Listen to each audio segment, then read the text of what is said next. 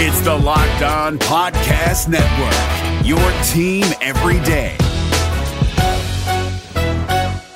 Jackson Gatlin here, host of the Monday edition Locked On NBA podcast. Every Monday, I cover the three biggest stories in the NBA with the local experts from Locked On. It's an awesome recap of the weekend of the NBA and a look at what's ahead. Mark your calendars on Monday to join me for Locked On NBA podcast, available on YouTube and wherever you get your podcasts.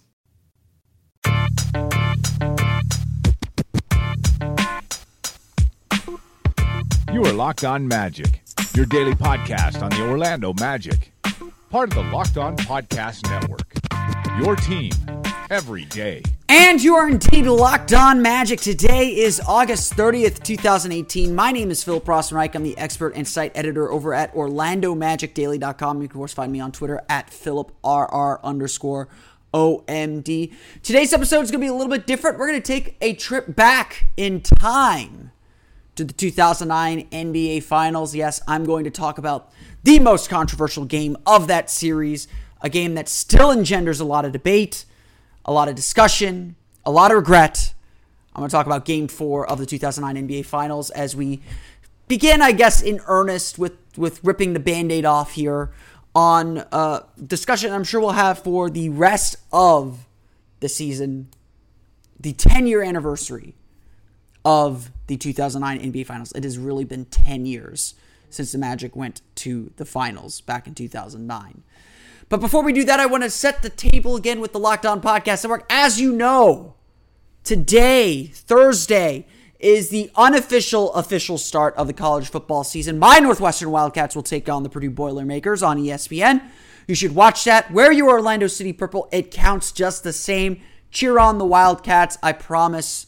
The bandwagon has plenty of room. We got this new athletic facility. It's very, very nice. It's got lots of room for fans to jump on board. Do it now, because when we're going to the Rose Bowl at the end of the year, there will still be room because we're Northwestern and we accept everyone into our fold. But college football season be here means that there's a whole lot of information to get out there. And yes, the Locked On Podcast Network is on board with college football. Several prominent college football teams, including Alabama, including Oklahoma, including Penn State, including Kentucky. Well, maybe not college football for Kentucky, but college basketball season is around the corner. But many prominent college teams now have Locked On podcasts. Not all of them yet, obviously. Not all the major ones. Locked On Gators is coming. Locked On Seminoles is coming. I know some people ask me about that. They're on their way, and the Locked On Podcast Network has you covered for the college football season. Just go on to iTunes, search for Locked On and the team you're looking for. Locked On Alabama will be a great resource if you're heading out to the Alabama-Louisville game on Saturday night. Lots to get to, of course. And then, of course, you got the Locked On NBA podcast, the Locked On MLB podcast, and with NFL season around the corner, the Locked On NFL podcast as well. Be sure to check them all out. Search on iTunes for Locked On and the team you are looking for. You will be able to find them, I guarantee. So, aside from the 10-year anniversary of the 2009 NBA Finals, and like I said, we'll probably have more discussion about this team, and as the season goes on, I'm sure we'll talk to some guests and reminisce and talk about this team a little bit more. But last week, on August 24th, 8/24, Kobe Day. It was Kobe Day on NBA TV, and they took a break from their team-centric days to have a day of Kobe Bryant's best games. And among those games on NBA TV was Game 4 of the 2009 NBA Finals. Now, personally, I did not particularly remember that game as a great Kobe Bryant game. In fact, I kind of don't remember that as a great Kobe Bryant series, although if you go back and look at the numbers, he was fantastic in that series. Michael Pietrus tried. Just like he tried with LeBron, Kobe Bryant is really, really freaking good. But of course, Magic fans don't remember that game for anything Kobe Bryant did. In fact, the Magic fans really remember that game as when that series felt like it ended. Instead of being tied 2-2, the Magic were down 3-1, and they would eventually lose the series in 5 games. Game 4, it to me, as much as Game 1 of the 1995 NBA Finals, and really it unfolded eerily the same way, that game, to me, is one that is just full of regret. It was a game the Magic had won. Literally had won. 5 point lead with a minute to play. 4 free throws that were all missed.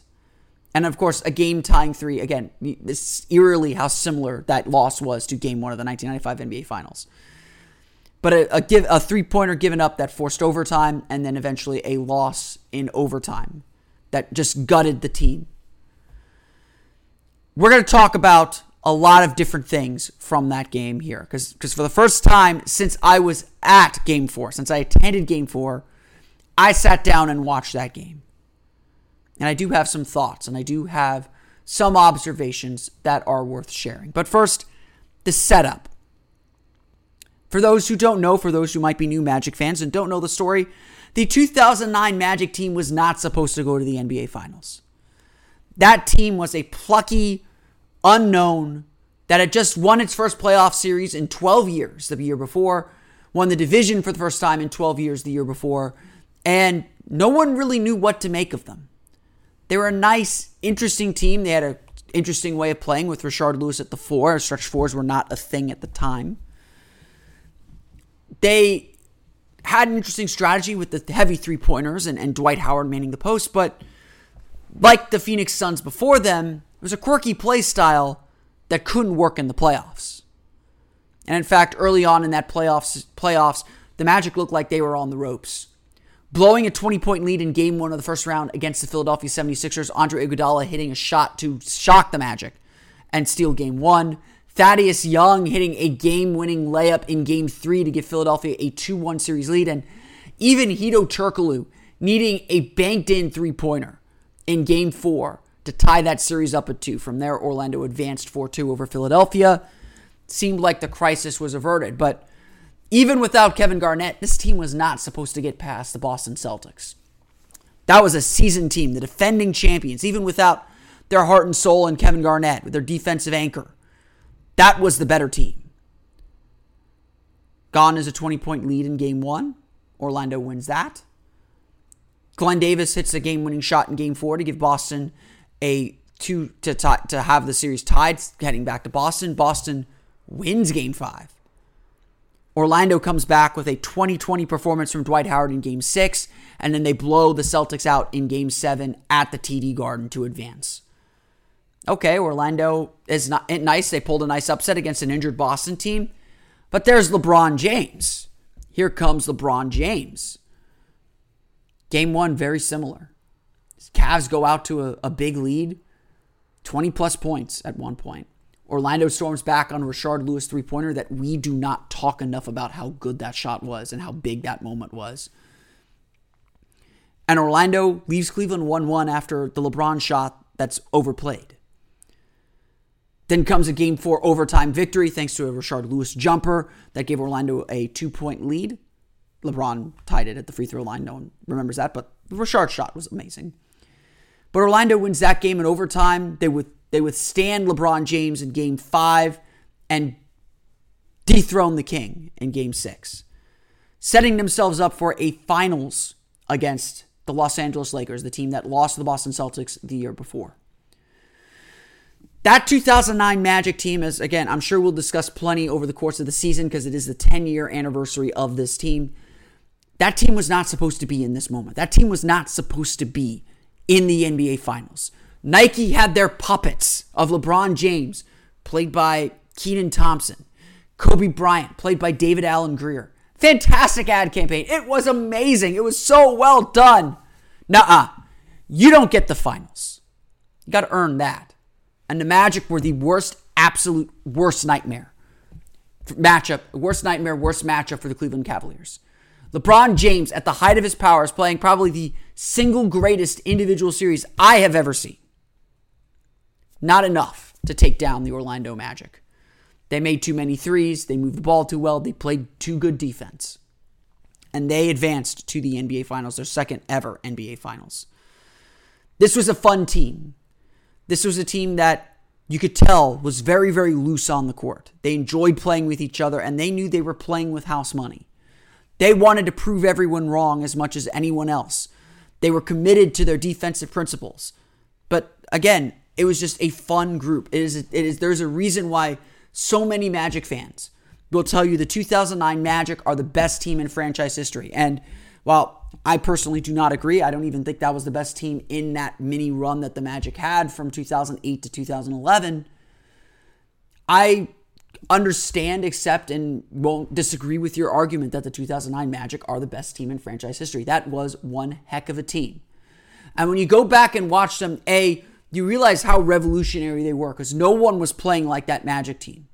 You realize how key it is that Rashard Lewis was so selfless and taking on that power forward role and how on all the little things that he did. You recognize how unique of a player Hedo Turkoglu was as a 6'9", 6'10 power forward or point forward, able to get to the basket even if he didn't look like the most athletic dude on the floor. How even his questionable shot taking just added a little bit of personality and flair to the team. And most of all, you realize just how good Dwight Howard was.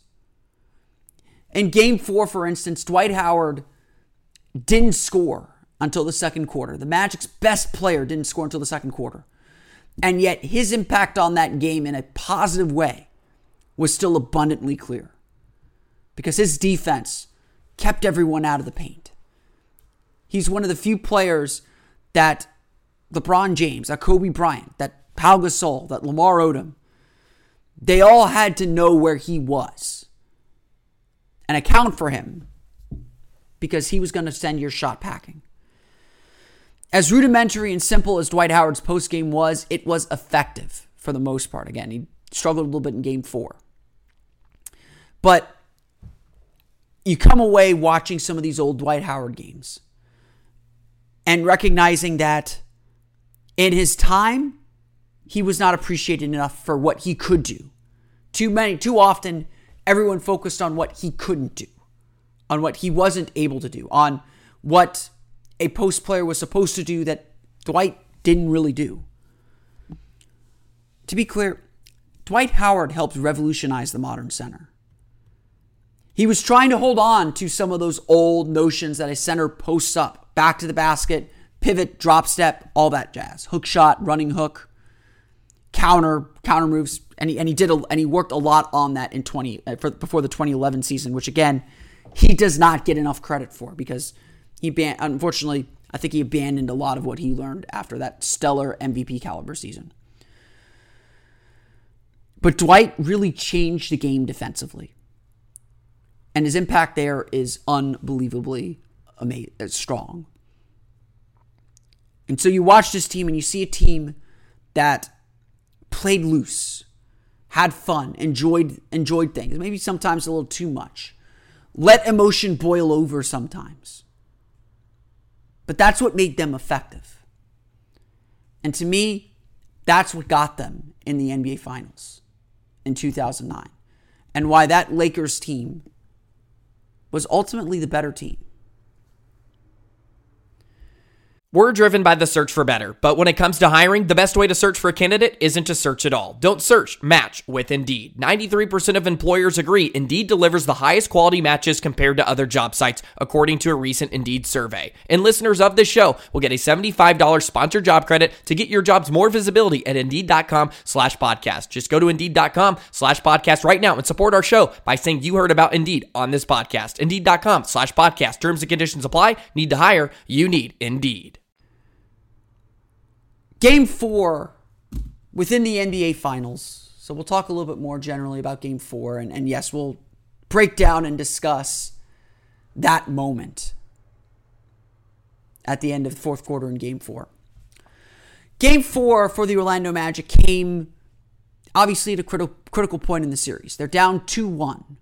Game 1, Orlando gets blown out at the Staples Center. Just probably not ready, and I think this is a theme, not really ready for the stage and for the moment. The Lakers caught the Magic flailing and on their back foot a little bit, beat them with experience.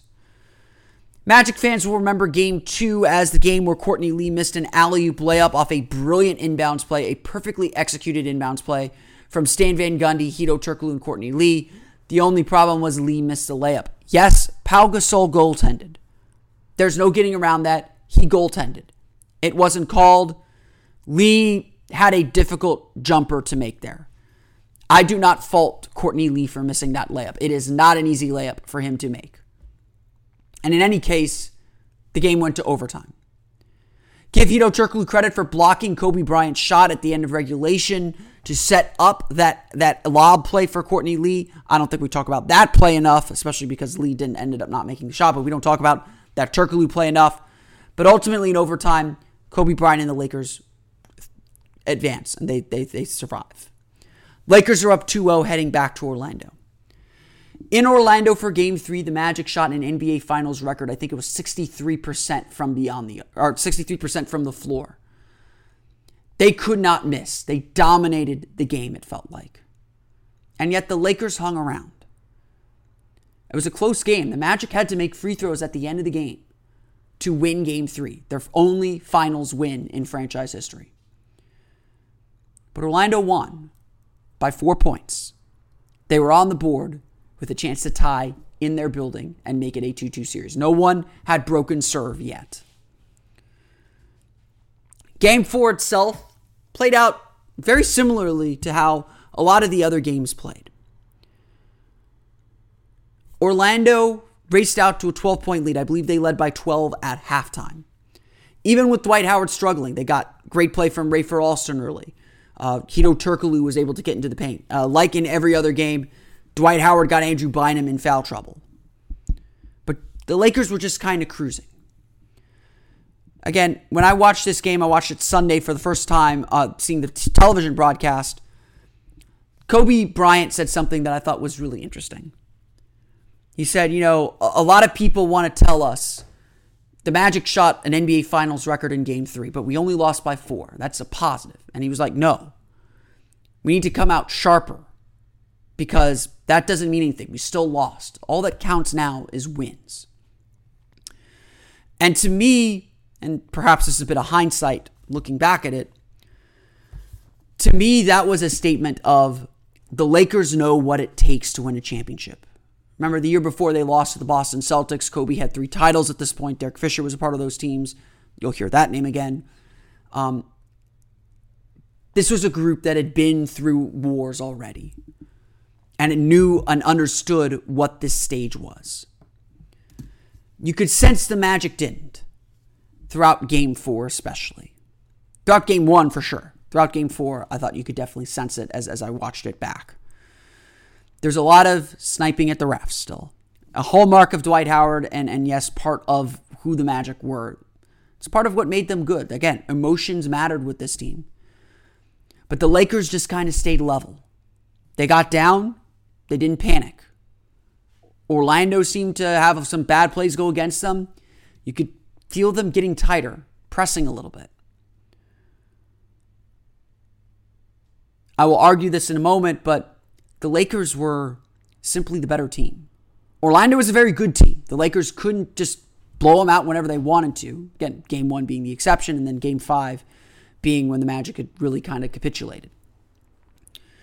But Game 4 just showed Orlando could throw some heavy punches. They could hang with the big boys. But when it came down to it, were they going to be ready for this stage? The Lakers came back. They took a little bit of a lead. Orlando bounced back to take the lead heading into the final moments of Game 4. It looked like Orlando was going to tie this series. And with 1 minute to play, Orlando led by 5 points. It felt like it was a brand new series. The Amway Arena was rocking in a way that it hadn't since the mid-90s. Everyone felt certain the Magic were going to win the game and tie the series up, creating a pivotal Game 5 on the Amway Arena floor.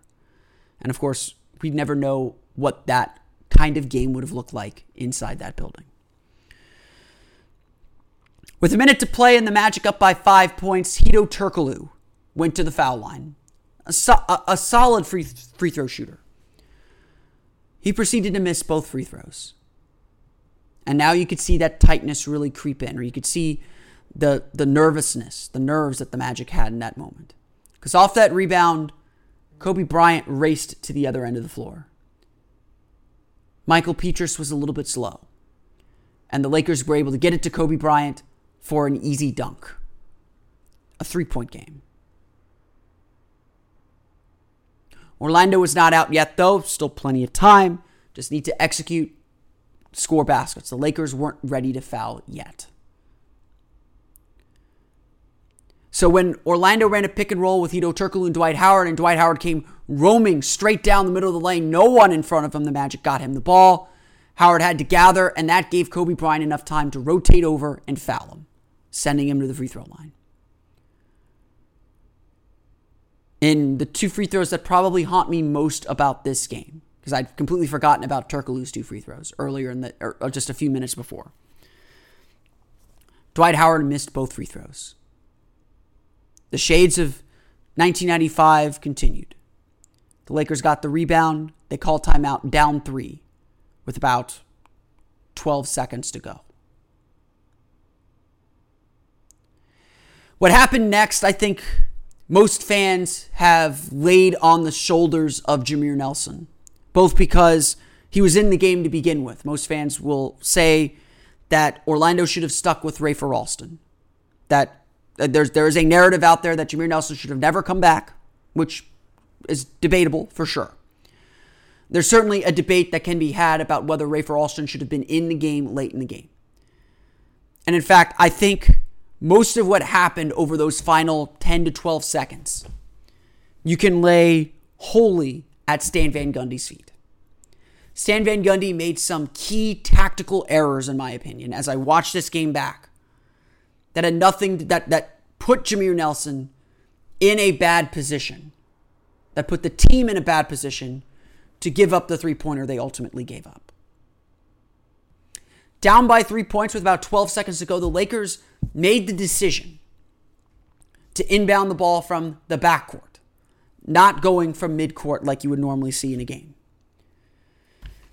It appeared to me this caught Orlando by surprise because obviously Orlando's trying to pressure and prevent a three-point shot.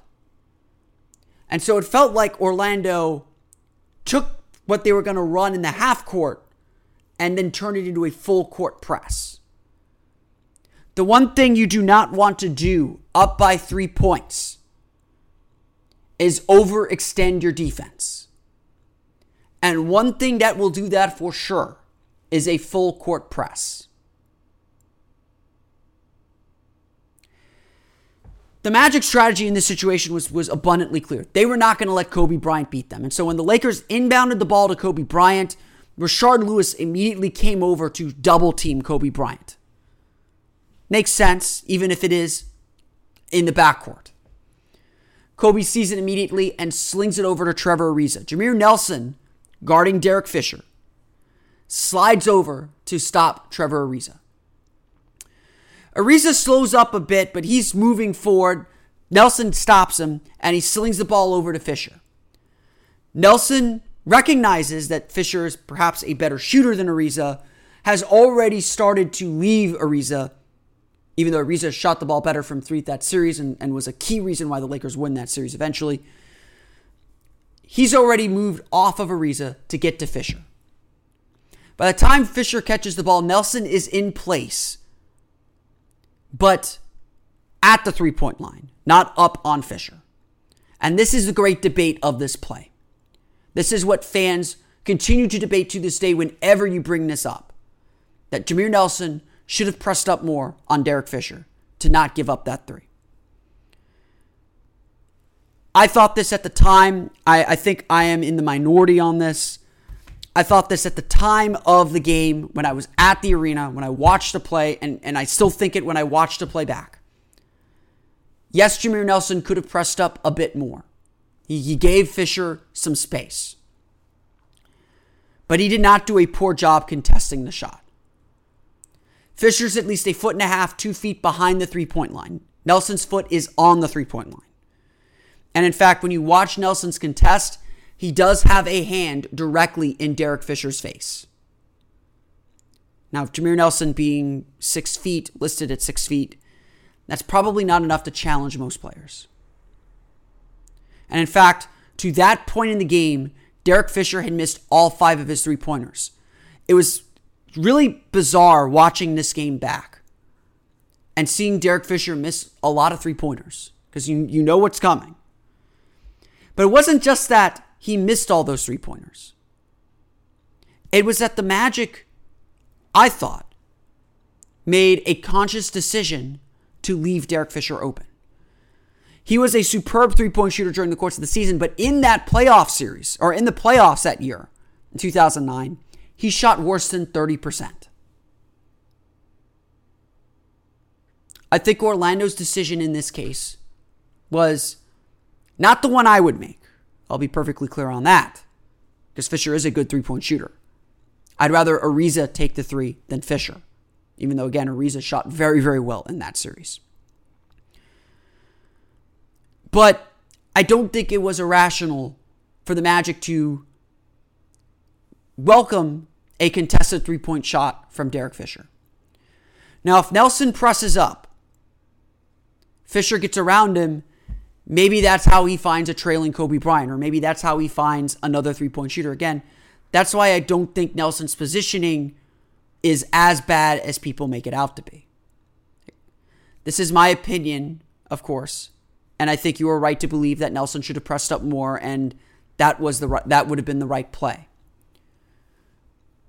I don't think Nelson contested the shot perfectly. I don't think he contested the shot exceedingly well. But what he did was acceptable to me, even in a big moment like that. Like I said, I think the mistake on that play was not Jameer Nelson's contest. The mistake on that play, and I'd completely forgotten that the Magic had pressed in this situation. I thought that the way I had remembered it, and the Mandela effect in play here, the way I had remembered it was the Lakers got a rebound and pushed the ball up the court, and that's why Jameer was retreating. Or that's why Jameer was beyond the three-point line, and that's why maybe the Magic should have fouled. I didn't think there was an opportunity to foul. There was an opportunity to foul. Debating that strategy is another question mark as well. The mistake I feel watching back that play in Game 4, where the Lakers tied the game with about 4 or 5 seconds left.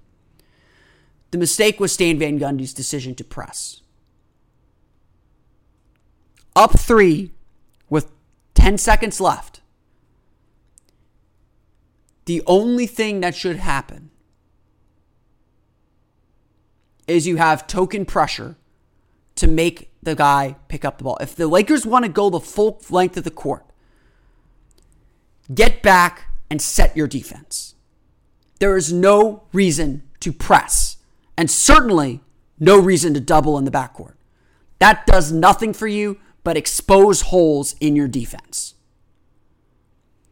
It's the kind of move that puts Jameer Nelson in the situation that he was in, where he's not sure what help is behind him to stop a drive or to stop Fisher from sucking more guys off the three-point line. It puts Nelson in a situation where he's deciding, this is the guy we want to shoot. I'm just going to be close enough to contest. Which, again, in my opinion, he was. That's, as I've debated with some people, that is certainly a debatable point as well. And maybe my definition of like a good contest is different than yours. It's certainly worth debating. The execution of that, the point is both the execution and the tactics of that final sequence was poor. And the Lakers took advantage to tie that game up and really stab the Magic in the heart. Because in overtime, the Lakers took control early. And even though Orlando bounced back to tie, Orlando put itself in a position where the Lakers could win that game. And in fact, they did when Jameer Nelson digged in to double Kobe Bryant and perhaps was shoved, perhaps he wasn't, couldn't get back out to Derek Fisher for another three. Fisher finished the game 2 for 7 from beyond the arc again. He missed all 5 of his three-pointers, and I think those shots from Derek Fisher were shots the Magic could live with. Because all game long, they left Fisher open. Rafer Alston was roaming like crazy. It was, that game, Game 4, is a symbol of that 2009 finals. The NBA playoffs are right around the corner, and Locked On NBA is here daily to keep you caught up with all the late season drama. Every Monday, Jackson Gatlin rounds up the 3 biggest stories around the league, helping to break down the NBA playoffs. Mark your calendars to listen to Locked On NBA every Monday to be up to date. Locked On NBA, available on YouTube and wherever you get podcasts. Part of the Locked On Podcast Network, your team every day. Because you see, the Magic were really close to winning a championship that year. Obviously, they were in the finals. They were one made free throw from Dwight Howard away from tying that series at 2-2. And when it's a best of 3 series, who knows what could happen? That loss undoubtedly shook the Magic's confidence. You could feel that energy, that joy drain from them. And Game 5, I hate to say it, and I get it. The spirit was really gone from that team.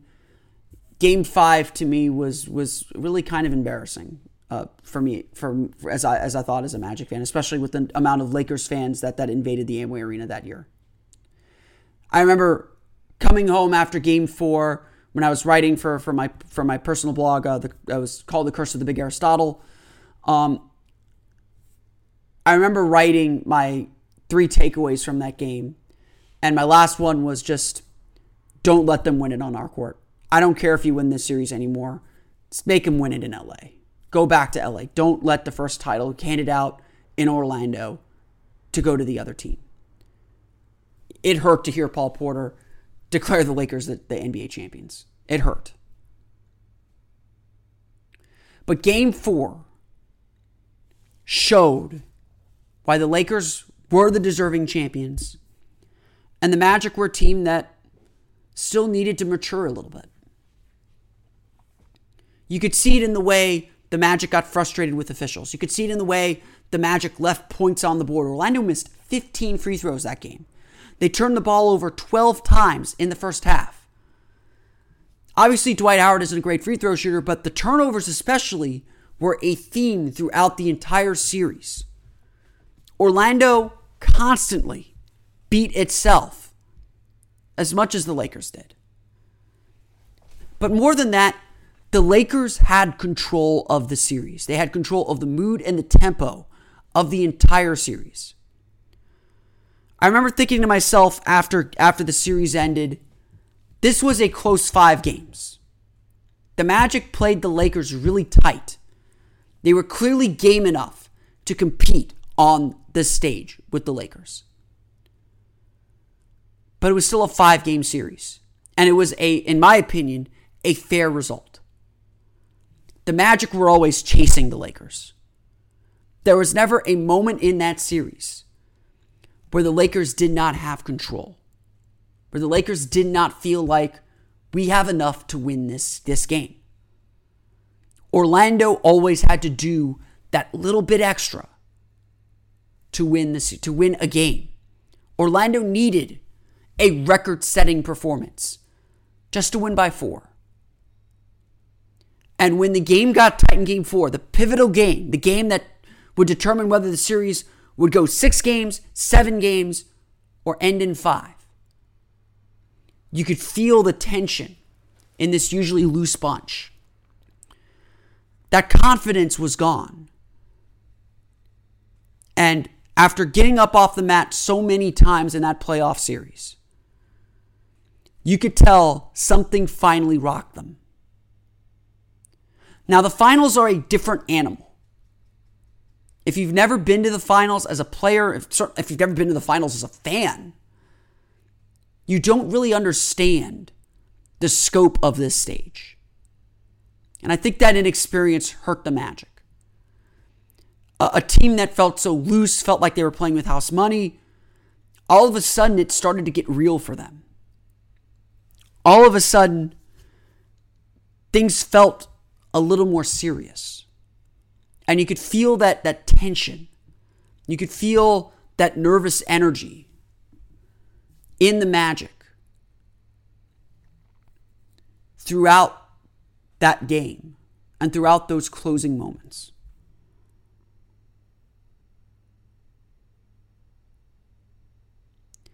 It's obviously tough to admit that. And I think, I think one of my projects that I may try and get done before the end of the summer, if not, I'll definitely get to it next summer. Everyone remembers Game 1 of the 1995 finals. No one remembers Game 2. Game 3 was kind of close, and I know Game 4 has been on NBA TV a few times. We all know what losing Game 1 did to that team. But I'm curious just how close the Magic looked in Game 2. Whether it truly was just they had lost that confidence. It certainly felt that way about the Magic in Game 4. That they couldn't figure out how to put these guys away in the same way they had before. Some of it was the Lakers had a team that could match up with Orlando. Putting Lamar Odom at the 4, coming off the bench, whenever Andrew Bynum would get in foul trouble in the first couple minutes, Bynum at the 4, being able to switch with Ariza, Gasol still being a capable defender, Kobe being a really good defender. The Lakers' ability to switch in that series really frustrated the Magic. The Lakers needed to stop Rashard Lewis. They had Lamar Odom. They needed to stop Hedo Turkoglu. They had Trevor Ariza. Orlando's advantage with those two bigs was gone. Only when the Lakers went to that Twin Tower lineup with Bynum and Gasol did they find the space, really. It's a preview of what we're seeing today with the NBA, this ultimate versatility, this ultimate switchability from almost every position.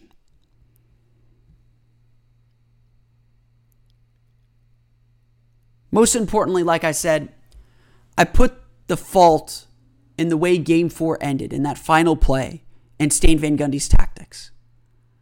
And it was clear throughout the entire series that Phil Jackson outcoached Stan Van Gundy. After Stan Van Gundy ran circles around every coach in the Eastern Conference, whether it was Mike Brown or even Doc Rivers, Phil Jackson figured out how to beat the Magic. He had the personnel to do it as much as anything else, but he knew his team could handle this stage. And the Magic just couldn't. Now, as the postscript to all this, experience did help. Even though Orlando made some significant changes to the team, they came back in 2010 much more sure and certain of their identity. This was a fun group. This was a serious group. They were serious about winning, but they were going to have fun doing it. That's part of who Dwight Howard was. Maybe that's part of Stan Van Gundy kept them serious and on task. Dwight Howard kept them loose and having fun. Jameer Nelson did that too. They were a cast of characters. They needed that comfort. They needed that ability to relax in these big moments. And in the 2010 series, Orlando was all business. Once they figured each other out, once they gained that chemistry, they were all business. Finishing the season with finishing the last half of the season 33-8 to get to 59 wins. Putting on their pregame dunk shows, just kind of loosen themselves up and display their personality. Sweeping through the first 2 rounds of the playoffs. For my money, the 2010 Magic were better than the 2009 Magic. That was a great team. And you could tell they were more ready for the final stage. Unfortunately, they ran into a champion. With Kevin Garnett healthy, the Boston Celtics were too much for the Magic. Like the Lakers the year before, they could match up with Orlando. And really, that 6-game series was a close 6-game series. A series that could have easily turned in the Magic's favor. But like all things in Magic history, it came down to a couple of missed free throws. This time from Vince Carter. And those missed free throws in Game 2 of that series, like in Game 4 of the 2009 finals and Game 1 of the 95 finals, really ripped a lot of the soul out of the team. You could tell they started getting tight and getting a little more serious. And although Jameer Nelson and Dwight Howard saved the team in Game 4 and 5, the end was inevitable. And that team could not recapture what worked so well in 2010. And that was the end of the Magic's dynasty. We'll never know what would have happened if Hedo Turkoglu had made one of those free throws, or Dwight Howard had made one of those free throws, or Jameer Nelson had pressed up, or Derek Fisher just missed a shot. Again, I would argue Derek Fisher took a contested shot, a tough contested shot that you tip your cap to him for. We'll never know any of those things. Unfortunately, as close as the Magic seemed to winning the Larry O'Brien Trophy that year, rewatching Game 4 has me convinced more than ever the Lakers were the better team. And the Lakers were going to win that championship, even if Orlando had won Game 4. I want to thank you for taking a trip down memory lane with me here on Locked On Magic. Of course, follow us on Twitter at Locked On Magic, like us on Facebook at Locked On Magic, and subscribe to the podcast on iTunes, Stitcher, TuneIn, and all the fun places to download podcasts to your podcast-enabled listening device. You can, of course, find me on Twitter to yell at me at PhilipRR_OMD. And, of course, for the latest on the Orlando Magic, including a look at the Orlando sports scene and what is a very, very odd year for Orlando's three major professional sports teams, check out OrlandoMagicDaily.com. That's going to do it for me today. I want to thank you all again for listening to today's episode of Locked On Magic. Until next time, for Orlando Magic Daily, Locked On Magic, this has been Philip Rossman Reich. I'll see you all again next time for another episode of Locked On Magic. Go Cats, beat Purdue. You are Locked On Magic, your daily Orlando Magic podcast. Part of the Locked On Podcast Network. Your team every day.